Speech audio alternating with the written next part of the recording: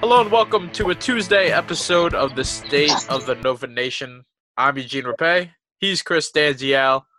Chris, it got a little hairy there at the dunk, but Nova was able to gut it out, come out with a win to go 2-0 this past week and move up in the polls. They are now number 8 in the AP Top 25. There wasn't too much movement, which feels a little surprising considering how unpredictable the polls have been over the last, 11 weeks. Yeah, this whole year has been pretty unpredictable, and the fact that this week of all weeks in the middle of January, you think where some movement would start taking place, it's been status quo. Yeah, there's not really too much that changed around here. Most of the movement was in the middle towards the bottom of the poll, but the top 10 for the most part is exactly the same. And looking at the Big East Club, you only have Seton Hall at number 10 and Butler, who is now at number 16 after taking that loss to Nova, and a scare from Marquette. They're now at 16. And then in the receiving vote section, it looks like it's only Creighton who's right there on the bubble as the receiving votes section leader. It would have been cool to see them maybe creep into the top 25 before Saturday's matchup with them, but because they're not in the top 25, that means Rutgers holds on for another week, baby. Number 25. That's all that matters. Yeah, 2 weeks in a row, back-to-back. After 41 years, they're coming back to the top 25 with a splash. Even after losing to Iowa, too. Yeah, they should have won that game, too. They were in it to the very end, bitter end. It was like a one-possession, two-possession game. But they pulled out a win against, I forget who it was, but they hit a last-second shot to win. So, yeah, great time to be a Rutgers fan, I guess. Yeah, I don't know what the attendance is looking like at the rack, but I guess Rutgers is now basketball school. Because the football program is nowhere near what it used to be. No, that has taken a significant fall from grace. They're real bad. So let's look back at Saturday's game. Always a fun one at the dunk. And by fun, we mean nail-biting, a little tight, close. You know the Providence fans, they always get up for Nova. Ever since that Ryan Arcidiacono controversial, ticky-tacky, 50-50 foul that led to the game-winning free throws in that Big East Tournament semifinals in 2015, they have been more than salty when it comes to playing against Villanova. And then you have Chris Dunn for a couple years lighting a spark under that, and then a lot of other close, gutted-out matchups, whether they be in the postseason or at the dunk or wherever they may be. It's just been always a fun time for the Friars and their fans, even though most of the time Nova's come out on top. Saturday was no different as Villanova hung on for a 64-60 win over Providence. You had Colin Gillespie leading the way with 18 points, 8 rebounds, 5 assists. Jeremiah Robinson-Earl coming in with 17 points. A quiet 3-rebound performance, which has got to be pretty rare, but he did have 3 steals, which is nice. Saddiq Bey coming in with a 13.9 rebound performance. And then off the bench, Justin Moore with 10 points, a couple of 3-pointers. He also had 3 rebounds and a steal. And then on the Providence side, you had Nate Watson, who was just a big boy down low. He shot 7 of 12 inside and finished with 18 points and 9 boards. He also had a steal. David Duke Jr., not an ultra-efficient performance, shooting 4 of 16 on the floor, but he did have 11 points, 10 boards for a nice double-double with 2 steals. And then Luwane Pipkins coming off the bench, the UMass transfer. He had 11 points and 4 boards. Chris, there was a moment where I thought Villanova was actually going to pull away and slaughter the Friars, especially when it became like a 10 to 12 point game. But that's not exactly what happened. What were your impressions of this Friar game? And it looks like Dunkin' Donuts Center will continue to make us worry a little bit, but at least Nova came out with a win on Saturday. Yeah, very thankful they came out with a win. If it wasn't for Providence going 0 for 10 from beyond the arc in the second half, Villanova probably doesn't win that game. If Providence realizes that Nate Watson was probably having one of the best games of his career and actually fed him the ball instead of taking all those threes, Providence probably ends up winning that game. But they didn't. So you got to give props to the defense, I would say. I thought overall, defensively, it was a great effort. I know turnover-wise, it was 10-11 favoring Nova in terms of lesser turnovers, but I felt like Providence had a lot more than that. I felt Villanova's hands were very active on the defensive end. So I was pretty proud with that. I will say a few of those 3-pointers by Providence were open, but I guess that's just going to happen. And the one downside to, I guess, I don't know if it's really, you would classify it as a defensive thing, but They allowed 16 offensive rebounds to Providence on Saturday. That's not good. That's actually horrific, especially when you're only grabbing 2 of your own. You got to get those extra possessions, and you're losing that battle by 14. That is a significant margin, and you should be thankful you ended up winning that game. I mean, like I said, Nate Watson was a beast on the boards. He grabbed 6 offensive rebounds. AJ Reeves, as a guard, was grabbing 3 offensive rebounds. And there was like a stretch there where they had 3 offensive rebounds, like back to back to back. It was just a very weird rebounding game from Villanova, usually not one we would expect, but I think there might be a reason for that, and we will probably talk about that later due to a certain injury. But offensively, it looked fine, looked pretty okay, and then at the end, it just became very lackadaisical, long stretches again, where it was just nothing was happening. They forced a lot of shots, I felt like. A lot of the threes were contested. It just didn't seem smooth after a certain point in the game. And I'd say maybe like after 5 minutes into the second half, when Providence started making their little bit of a comeback. Individually, I thought Colin played a great game. He had that sick pass, nutmeg pass to, I believe it was JRE on the fast break to basically seal the game at the end there. I thought Colin played pretty well. JRE had a great game offensively, and I know you noted he didn't do much on the boards, but offensively, I thought he did really well. I even thought Justin Moore had a pretty good game overall. He did miss a couple front ends of 1-on-1s at the end, which kind of was a bit frustrating because you could have really put Providence away. But overall, from the field, I thought he did pretty well. And I know Saddiq Bey dropped 13, but I think this is his second game in a row where he's kind of faltered a bit from inside the arc. He hasn't really done much outside of shooting threes, which, is fine. I'm perfectly okay with him hitting threes, 3 of 8 on Saturday, but I feel like he's got to create a little bit more inside, and he just hasn't been able to hit. And then, of course, I think a lot of chatter this week is going to be about Jermaine Samuels and his potential injury. Yeah, it's not looking too hot for Mr. Jermaine Samuels. He left, as everyone noted, in the middle of the Providence game, tried to come back at one point. Didn't really do all that much. He only had 4 points, 0 boards, 0 assists, a turnover, 22 minutes of action. And then after the game, Jay Wright was asked about what is Jermaine's status. And according to our guy, Ryan Bowman, who was covering the game for us over there on the road in Providence, he said that Jay said, quote, something with his arch. He tried to come in the second half and just couldn't jump, so we had to keep him out. And then, of course, the V-Hoops detectives, they're so great. And rumors start flying around and this and that. Apparently, Jermaine Samuels has been sighted on campus in a boot with crutches, and that's never a good sign. And also just the nature of the injury, like the arch of your foot, that's not necessarily something you can just play through. You're going to be feeling that every step of the way. No pun intended.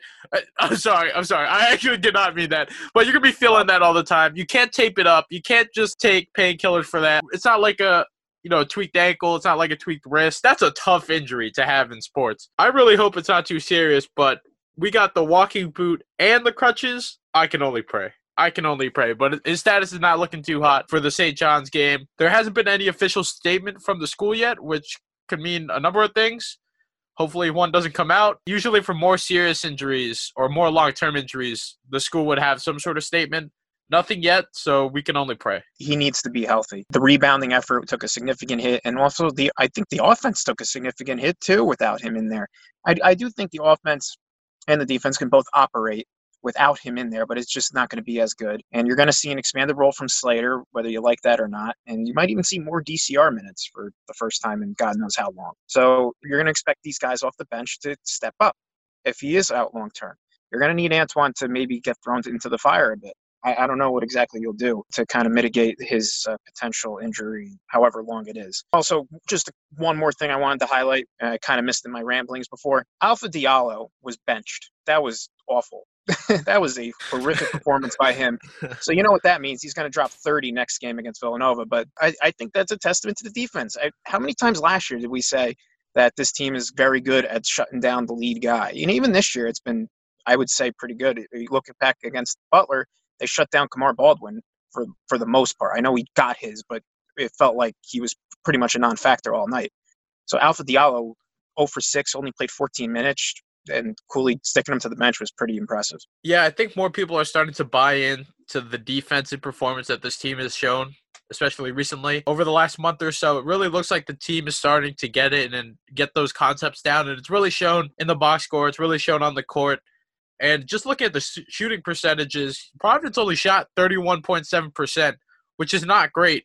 But the only reason why the game was so close was, as you mentioned earlier, the second chance points and the offensive rebounding. 16 offensive rebounds is, like you said, a lot. And they got shattered on the boards, 45-33. Sure, Jermaine Samuel's presence was definitely missed, but Jeremiah Robinson only getting 3 boards didn't really help. It looked like Nate Watson was really bullying us inside. David Duke also had a double-double, but those offensive rebounds turned into 19 second chance points, which is a lot. Yeah. Even if you take away half of that, like, this is a completely different game. But because Providence was just so relentless in fighting on the glass, fighting for the boards, they were able to stay in it. Sure, the shooting percentage wasn't great, and that's a testament to Villanova's defense, but the rebounding, that was real tough. That was a real tough scene on Saturday. Because of the rebounding, they got 15 more shot attempts than Villanova on the day. Regardless of what you're shooting at, percentage-wise, like, eventually those extra 15 shots are gonna fall in. Some of them are gonna have to fall in, you would think. So because of that, like you said, that's the reason why it was close. And also, Providence, 0 for 10 from deep. 3 for 23 for the whole game. I get that Villanova didn't shoot that great either, and that was a little rough when the offense dropped off in the second half. But if you're Providence, you had Nate Watson, 7 for 12 on the floor, eating inside. The three-pointers weren't dropping. I get that some of those looks were very open, like wide open. Mm-hmm. But this game could have been so much more different if Watson they just fed him a little more. And also if Diallo decided to not disappear. But, Ed Cooley, I like his message there and benching his star there for not performing. Yeah, I feel like if Providence wins, like, that's like the storyline, and it proves that, it rallied the team or whatever. But yeah, they should have just kept feeding Watson inside. It was actually kind of ridiculous. I was like, oh, Providence wants to shoot another 3? Cool. Please. Please. Be my guest.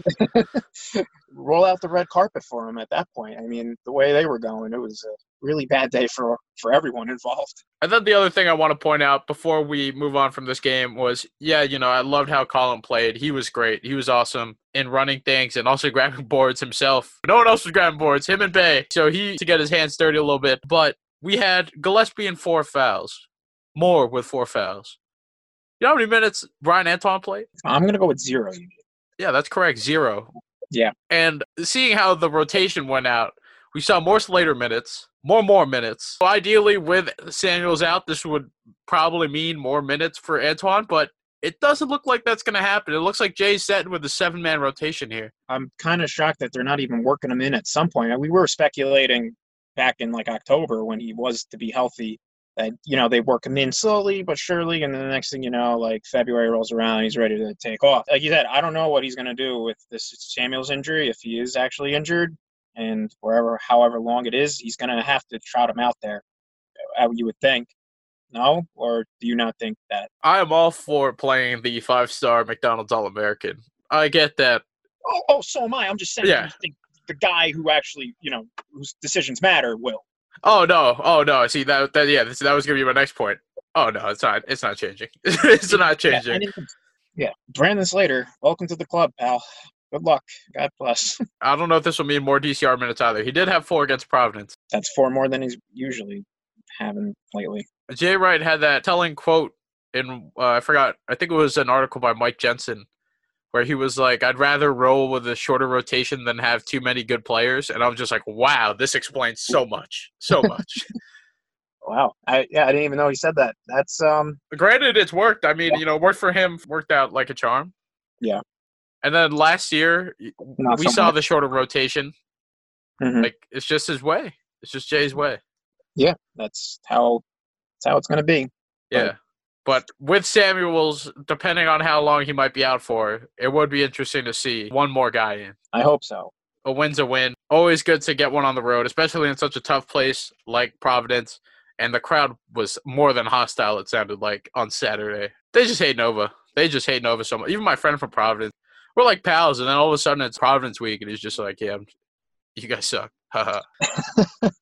Yeah, they've been chomping at the bit for a big-time win against Villanova for a while. They had their opportunity in 2018, and they could have won that. They probably should have won that, but Yeah, That's the way to go for they this. had the win at the Dunk in 2018, and then we had that overtime thriller at the Garden, which is probably one of the best Big East tournament games I've watched since conference realignment.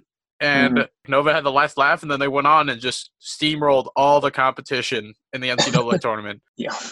which is kind of crazy. It's the toughest postseason game was Providence in the Big East tournament. hmm Kyron Cartwright, man. It's amazing what one player can do. Yes, yes, and a lot of Providence fans are missing him too. I don't know if you saw this, but he tweeted out to the haters. It was just kind of like, "Oh, when I was at Providence, people were like, oh, you're never gonna be Chris Dunn, like blah blah blah." And then now that I'm gone from Providence, oh, we miss you, Kyron. And I was like, all right, buddy, all right, I understand. Ooh, that must have been really bad. Will say I personally did ask him a Chris Dunn related question the first year after Chris Dunn left, and he just looked like he was ready to put me through a wall. Way to go.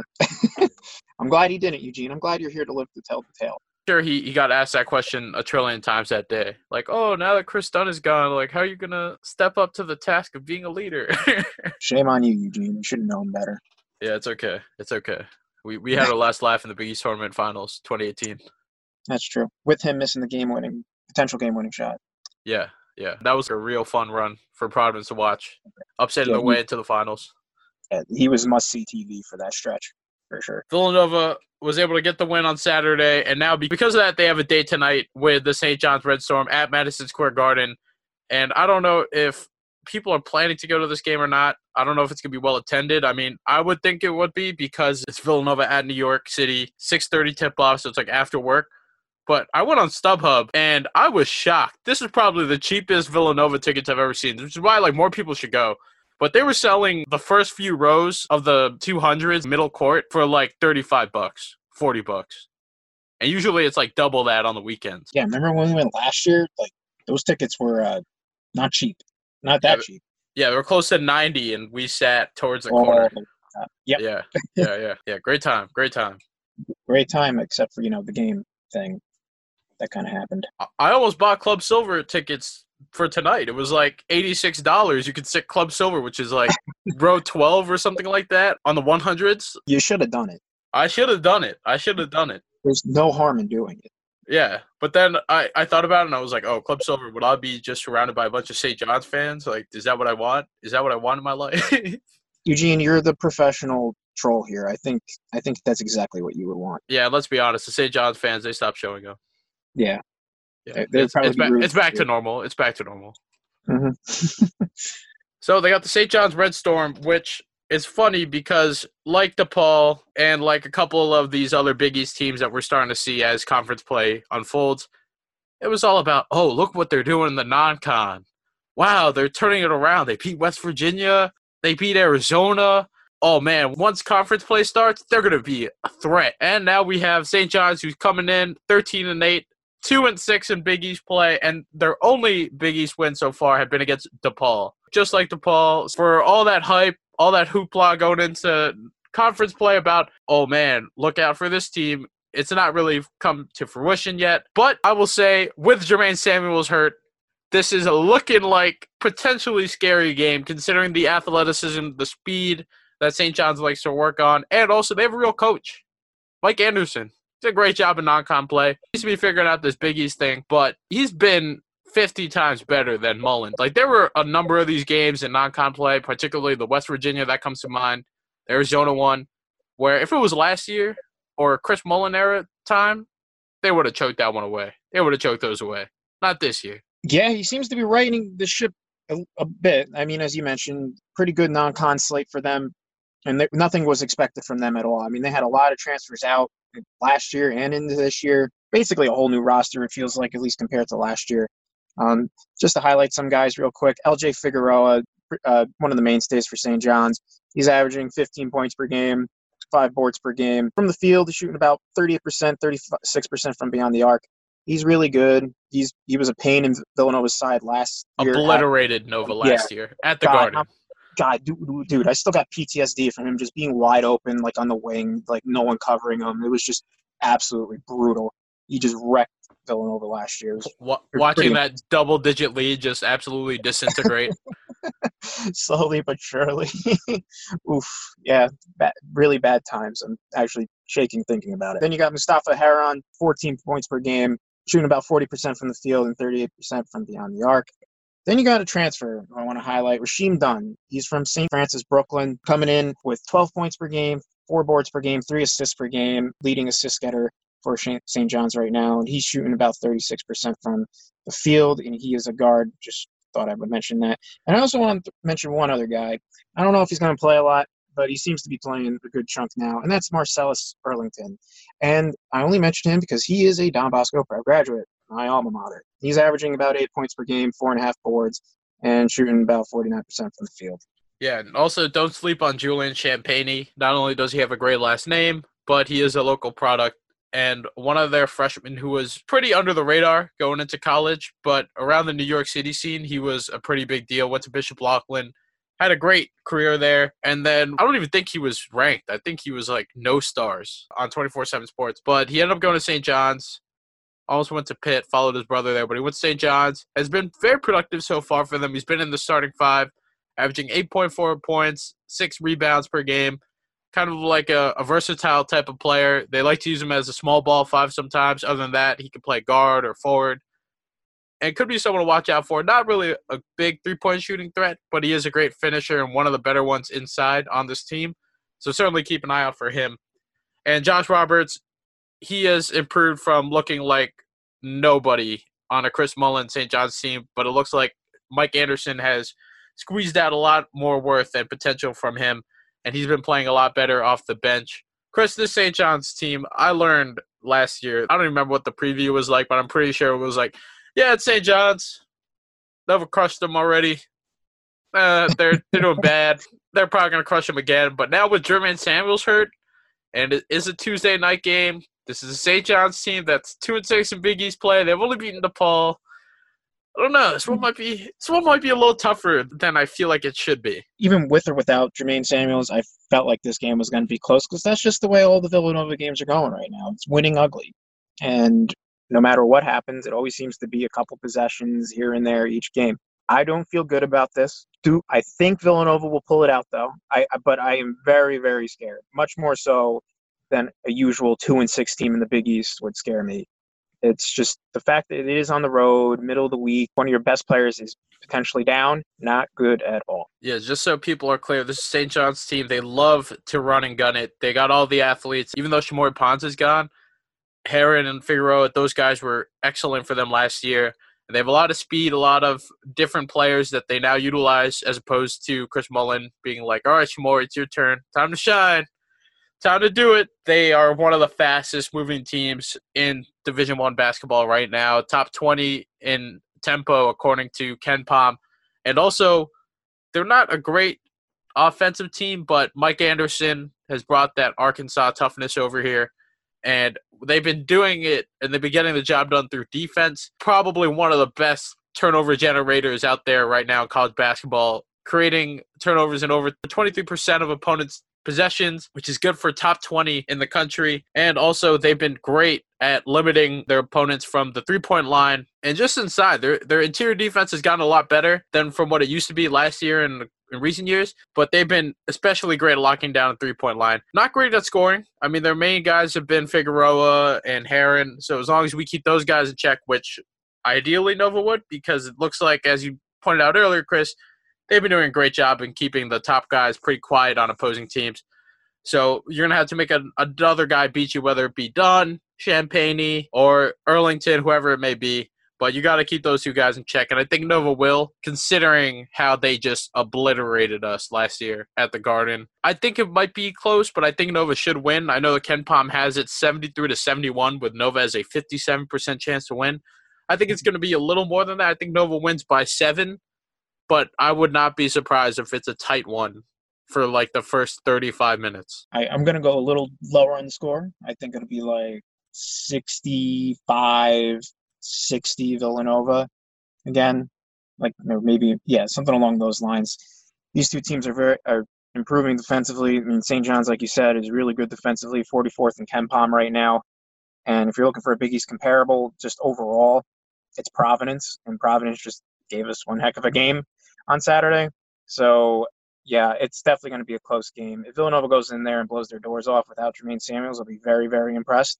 But St. John's, this team is not going to just let Villanova walk all over them. At least I don't think so. LJ Figueroa won't stand for it. Neither will Mustafa Heron. They're too good of players to let that happen. So expect a grinded out battle. Probably not a lot of scoring. And, but I do think Villanova ends up winning, though.